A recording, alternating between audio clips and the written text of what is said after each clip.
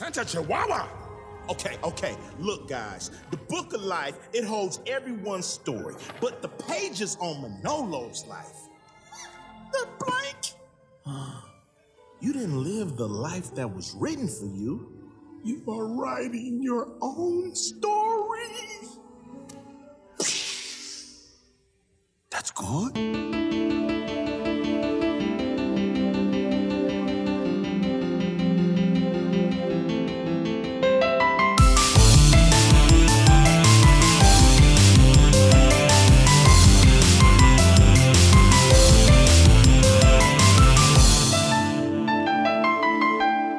Hello and welcome to Narratively Speaking, the podcast that explores the power of story in all its forms, its role in society, and how it helps to shape the ideas we think we believe in. I'm your very much work in progress host, Harv, and of course I hope you're having a bloody fantastic day. It's a bit cold where I am, but it is a pretty special day. I'm hopped up on coffee and feeling pretty damn good about it. Today I want to talk about some stories that we really connect with as humans and we get defensive about if they're ever challenged. And yet, if you really do look into it, they're pretty damn dubious. And my intention in doing this is not to debunk the stories that people hold dear, but more to talk about the reasons that we actually get attached to these stories in the first place, and perhaps to investigate whether or not it's even important that these stories are true if we choose them as philosophies to live by. So bear with me, because I'm not trying to be a Debbie Downer here. In fact, I think at the end you'll see that the overall message is positive, despite the fact that some of the stories that you believe in are utter bullshit. This next series of photographs are the work of Japanese researcher Mr. Masaru Emoto from his book, The Message from Water. Mr. Emoto's work provides factual evidence that human vibrational energy, thoughts, words, ideas, and music affect the molecular structure of water.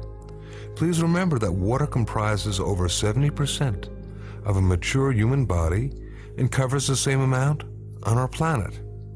Water is the very source of all life. Mr. Emoto decided to see how thoughts and words affected the formation of untreated distilled water crystals by typing words onto paper and then taping this paper onto glass bottles overnight. And here we can compare the effects of thank you with the you make me sick, I will kill you.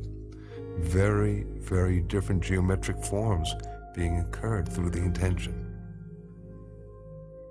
Now this photo is of a very polluted and toxic water from the Fujiwara Dam. Here now is the same water from the Fujiwara Dam after a Buddhist monk had offered a prayer over it. Prayer, that sound coupled with intention, seems to have an extraordinary ability of restoring water to its natural, harmonious, geometric symmetry. So possibly you've heard of these Emoto water experiments. They are quite a popular topic on YouTube and social media. I've seen them pop up a lot of times on various feeds that I've got subscribed to. And it's quite a beautiful way to think about the world, and it seems to be evidence that our intention, our thoughts and emotions actually affect the physical world. Now, you might be thinking, well, come on, Harvey, this is something that your podcast is basically all about. So why would you even spend any time debunking this or criticizing the science of it? And you might be right. I am predisposed to believing in it, no doubt about that. And I still, even without this scientific evidence, I'm still believe that the power of our intention does affect the real world.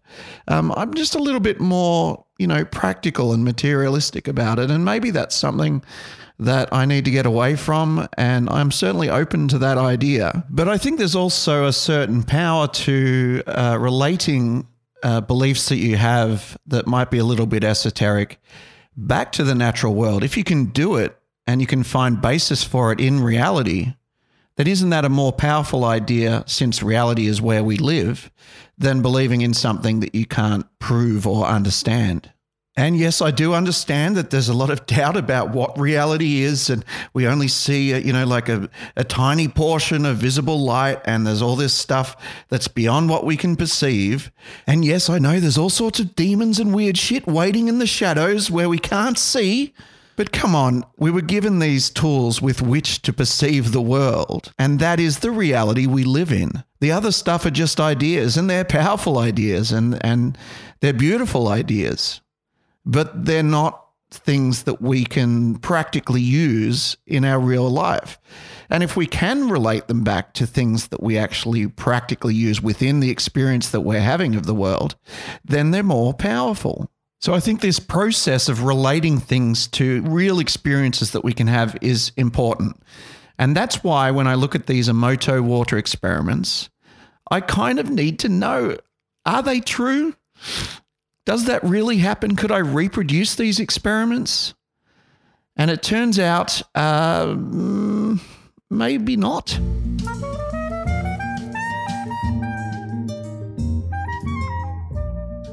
This is Emoto Masaru, or to use his full professional scientific name, Masaru Emoto. He has earned himself a reputation over a famous experiment showing how water reacts to subjective thoughts. The claim that human thought directly affects water is, to date, nothing more than a lot of woeful assertions, bad experiments, and data that has been cherry-picked to look good. Emoto was never a scientist, nor did he ever claim to be, only a soft scientist, as he put it. Although the pictures are beautiful, the question remains, is it science? This is not science. Right. Yeah, they so say. You see, actually, your research for the water, they don't see it as real science. Mm-hmm. What do you think about that? Yes, How do you feel about that? Yes, because as long as science needs a double-blind system, no new science appeared. Right. Emoto became a doctor of alternative medicine at the Open International University for Alternative Medicine in India in 1992.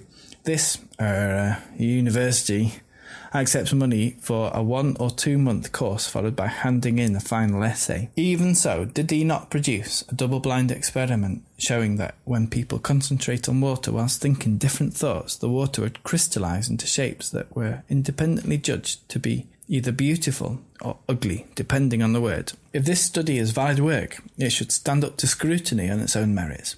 However, it doesn't, and here's why. The double blinding in our study seems to have been badly carried out.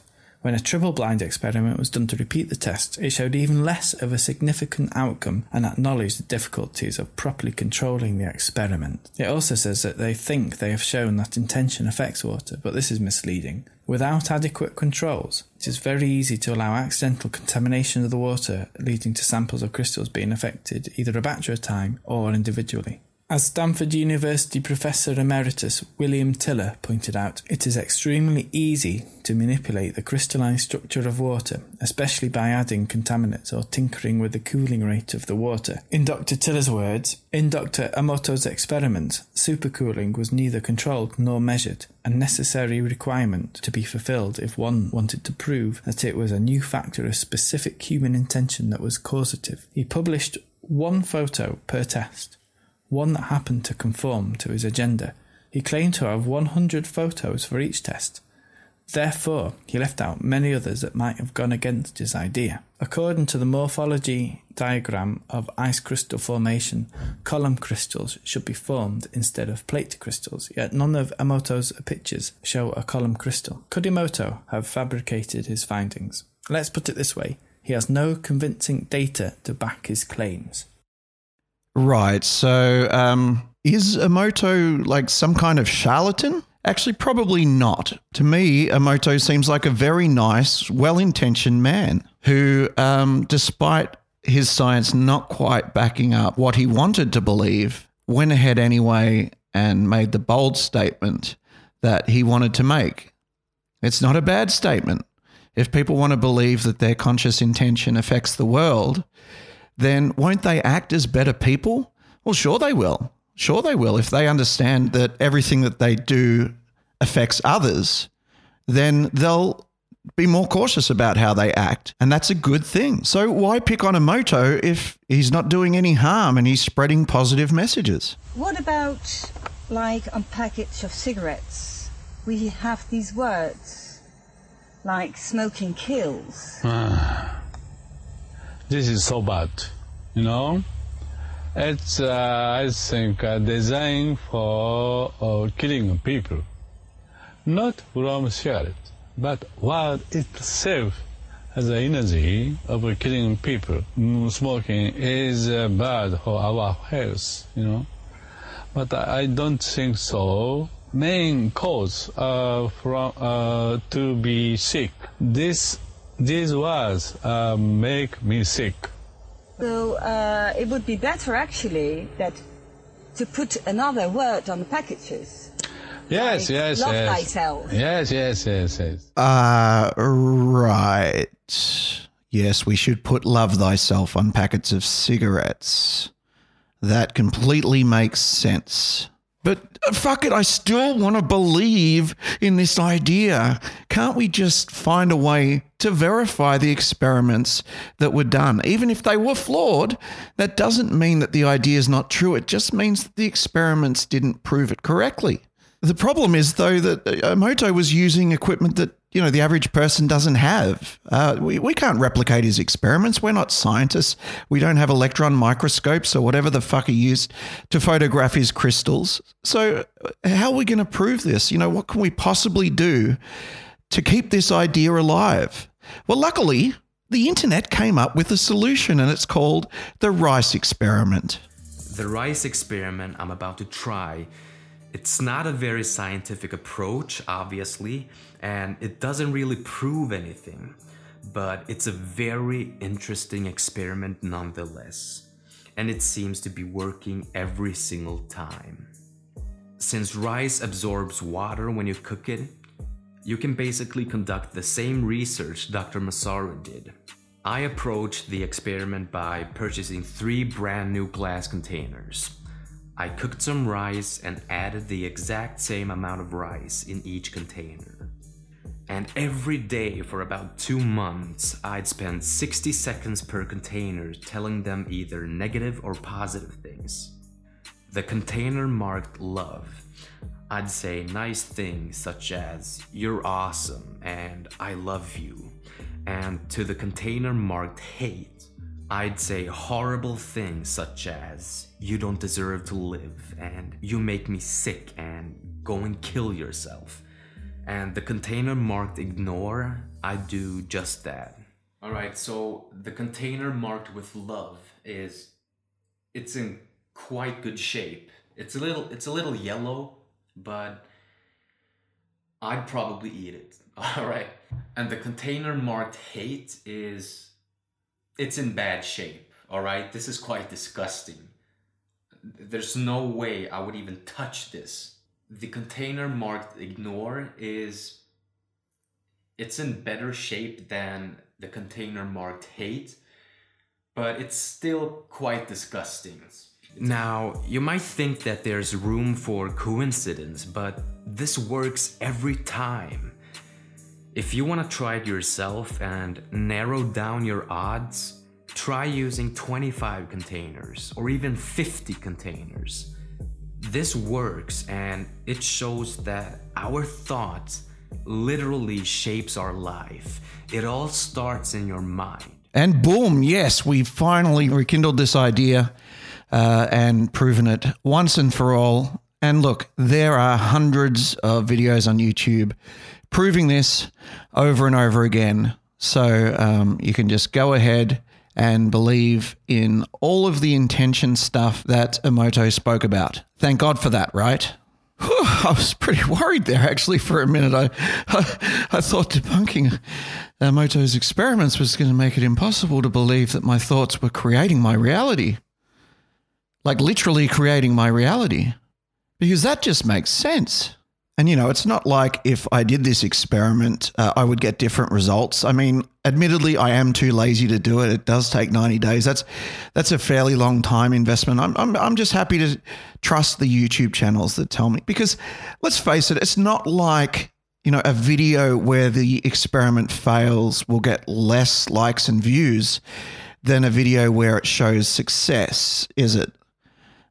Even if you had to do it a couple of times. I mean, it's not like you would be biased towards a particular outcome. No, sir. I mean, biased towards, views and popularity. I mean, that's impossible, isn't it? So, and even if you were biased, let's say you were like a teeny bit biased, like you wanted it to succeed because it would get more views. Even if that was the case, that doesn't mean you tainted the experiment. The experiment is the experiment, right? I mean, those jars are airtight and bacteria is evenly distributed throughout the air. And yelling at a particular jar does not produce more spittle and germs from your mouth towards a particular jar than the other ones. And plus, even if that was the case, the ignored one should have nothing happen to it, right? I mean, even if, the conditions of the experiment aren't sterile to start with, and they can't be, but, these things aren't done in a lab, but even if they were, wouldn't they just prove the same thing? And even if they don't, like when it fails, the proof is there too, because it's probably that the person doing the experiment didn't want it to succeed, and their intention was manifest by the experiment failing. Around 4 months ago, Grant Thompson released a video demonstrating how rice changes colour depending on the language and emotions used around it. This idea has already been thoroughly debunked, but I couldn't find anyone who directly addressed Grant's video, in particular, the low sample size of his experiment. Usually, I'd rely on the burden of proof being on Grant. However, from the comments, it seemed like a large proportion of his audience wasn't questioning the video. So I decided to recreate Grant's experiment with a larger sample size and consistent conditions for all jars. After around 4 months, there are a few distinct types of moulds and bacteria visible on the rice. When looking at the results, we can see the jars that were subjected to positive language and emotions actually had more visible mould than the other two sets of jars. However, this is still well within the margin of error that I'd expect with such few samples. To demonstrate why a large sample size is important, I'll remove all but one of each type of jar. This gives a completely different result to what we get with a larger sample size. I got a few comments suggesting that I might have placed the jars too close together, or that I paid too much attention to the jars that were supposed to be ignored, which is a possibility, but so is the possibility that an invisible miniature bright pink unicorn was influencing the results. You know what? Fuck you, you party pooper. I'm done with you. I'm not even going to watch your videos anymore. Obviously, it was your negative attitude and smarmy perspective that caused the experiment to fail. Would have succeeded if I'd done it. And I don't give a shit about your lame-ass opinion. So say the comments of that video, give or take. So, what we're looking at here is something that we talked about last week, which is cognitive dissonance. People want to believe in an idea. They invest in it because of the beauty of it and the love and harmony that'll be spread by it. And when it's challenged, they're unwilling to let go. And I completely understand that. I'd want it to be true too, but unfortunately, the burden of proof has not been established with the rice experiment any more than it has with Emoto's water crystals. It doesn't mean it's not true. It just means that the science has not yet backed it up. So if you believe it and you're getting mad at me for ridiculing it, I'm sorry. I really am. I don't mean to. And I'm not ridiculing it at all. I think it's a lovely idea, and I think there is a certain fundamental truth to the concept behind it. But don't use science to back it up. Just say it's something you believe. There's nothing wrong with just believing something. All of religion is based around faith, but it seems like if you don't buy into a particular religion, all of a sudden faith becomes a dirty word. It doesn't need to be, right? It really doesn't. We can have faith in stuff even if we don't have religion. We can have faith in stuff that we decide for ourselves rather than some old book deciding for us, and that's okay. I have faith that the things that I do, the words that I express, the things that I put out on the internet have an effect on the world. Hell, I have more than faith in that. In a way, that's a necessary thing for me to do the things that I do. I wouldn't be doing this podcast if I didn't think that the words and ideas that I put out into the world would have an effect. So I'm not saying I don't have faith in these ideas and that I don't believe in anything. I'm not saying that at all. I'm just saying let's just not pretend that there's science to back it up. It doesn't matter if there is. Let's not discredit ourselves by pretending something is true when it's not. And you got to think about where this all goes to be fair, I think. Last week I mentioned on the podcast that my mother was diagnosed with cancer. Now, obviously I have a bias now, okay? So I acknowledge that. But if you have a look at this intention stuff, in some areas it's gone to a little bit of a dark place. Over 8 years, the center has successfully treated more than 180 types of illnesses, including bladder cancer.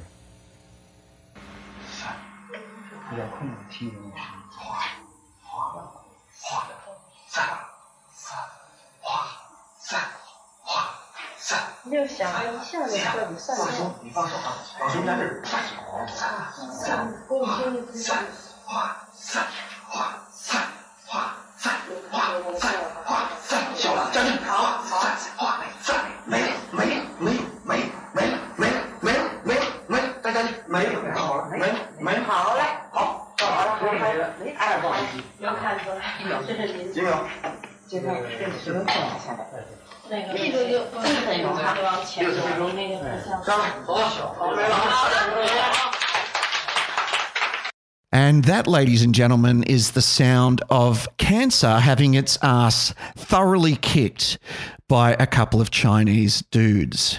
They brought us kung fu, they brought us jiu-jitsu, and I'm pretty sure they invented video games, and now they're kicking the ass of cancer. Is there anything they can't do is really the question we need answered. It probably doesn't make for the best easy listening, but for some reason that exact noise kills cancer dead.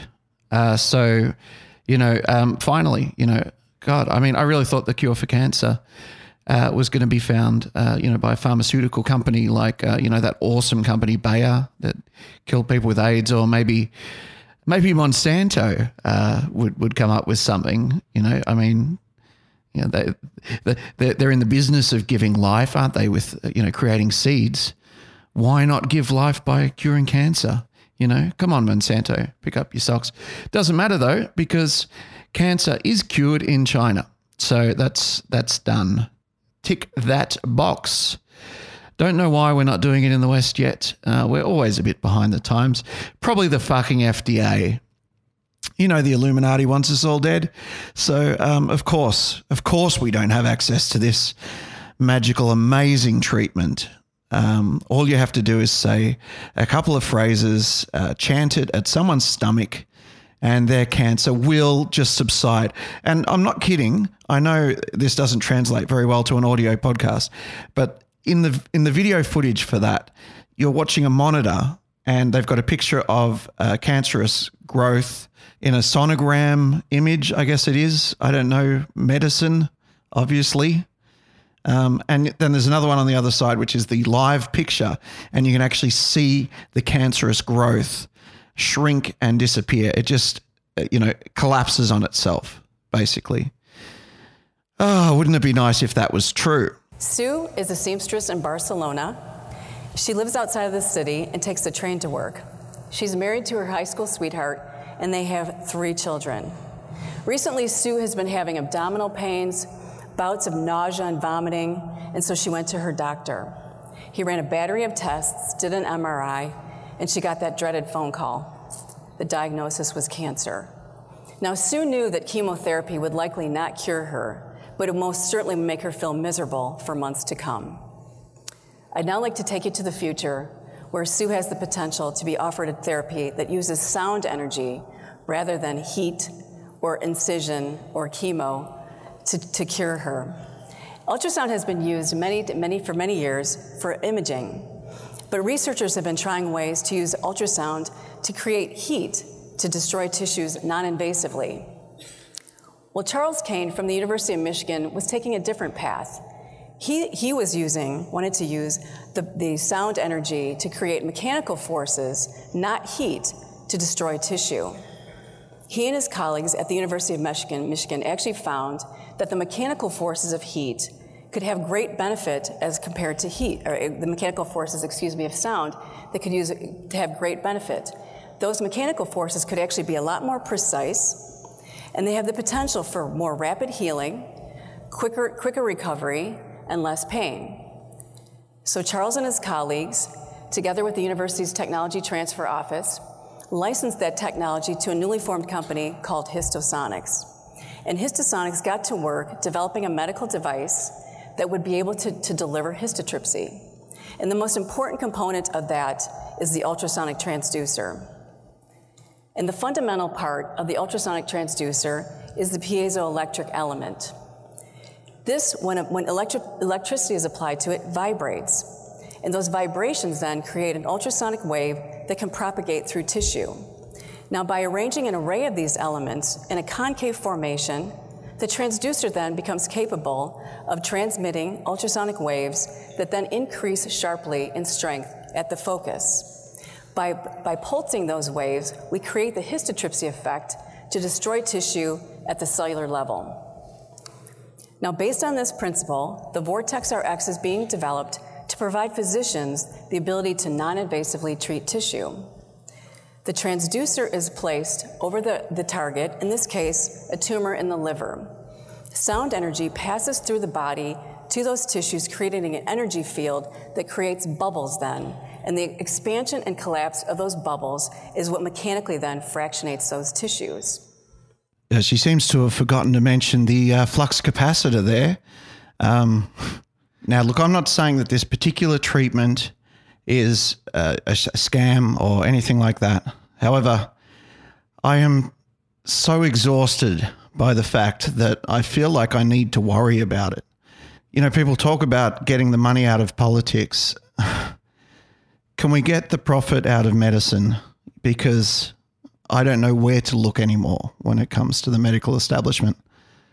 This isn't the only example of things that seem to stem from this kind of pseudoscience of intention where some money-making schemes pegged off the back of it, using people's hope and beliefs against them. And hey, if it does turn out to be like the best treatment for cancer ever invented, then it's a completely different story. The pseudoscience mumbo-jumbo has suddenly informed a scientific idea that's led to fruition. That's how it works, folks. Story can be positive or negative, and you can never really know for sure which way it's going to go. But one thing I do know for sure is that anybody who's willing to sell their soul to make a crust like this, to make money, to bamboozle the medical establishment and take advantage of people, they're a bunch of cunts. And, you know, as someone who has just recently gone through this process of thinking, you know what, I'm a bit of a conspiracy theorist. I know there's cancer cures that are being suppressed. I know that the Illuminati all wants us dead. And then being hit with my own mother and father, by the way, both being diagnosed with cancer within a few months of each other, I had to decide, am I going to push my beliefs that are completely unproven and unscientific? In the end, I just decided, do what the doctors tell you. And I know it's a completely uninspiring way to react.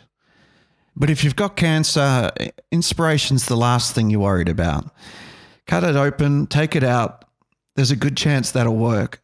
As invasive as it is, as barbaric as it seems, as technologically unadvanced and unenlightened as it may be, get rid of it, burn it, fry it. Hell, if the ultrasonic waves work, you know, hit it with a barrage of ultrasonic waves. Whatever it is that we know works in some cases, that's what you're going to choose. It's a game of odds at the end of the day, and you just want to give the people that you love the best possible chance. I did give Mum some black garlic. I did mention the vitamin K conspiracy to my mum. Is it vitamin K? I can't even remember. Maybe she'll Google it. Maybe it'll help, but at least it'll be her making the choice. So I don't know. We've ended up in a bit of a weird place. I really didn't mean for it to go in this direction.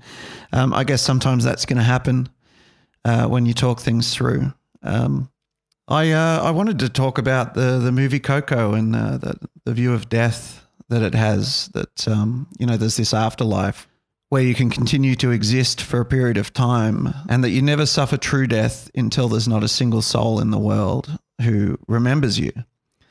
If you haven't seen Coco, go check it out. We'll probably get to that in the next podcast.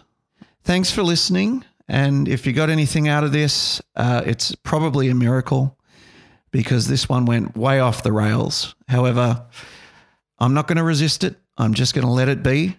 And hopefully you got something out of it. If not, bad luck. Better luck next week.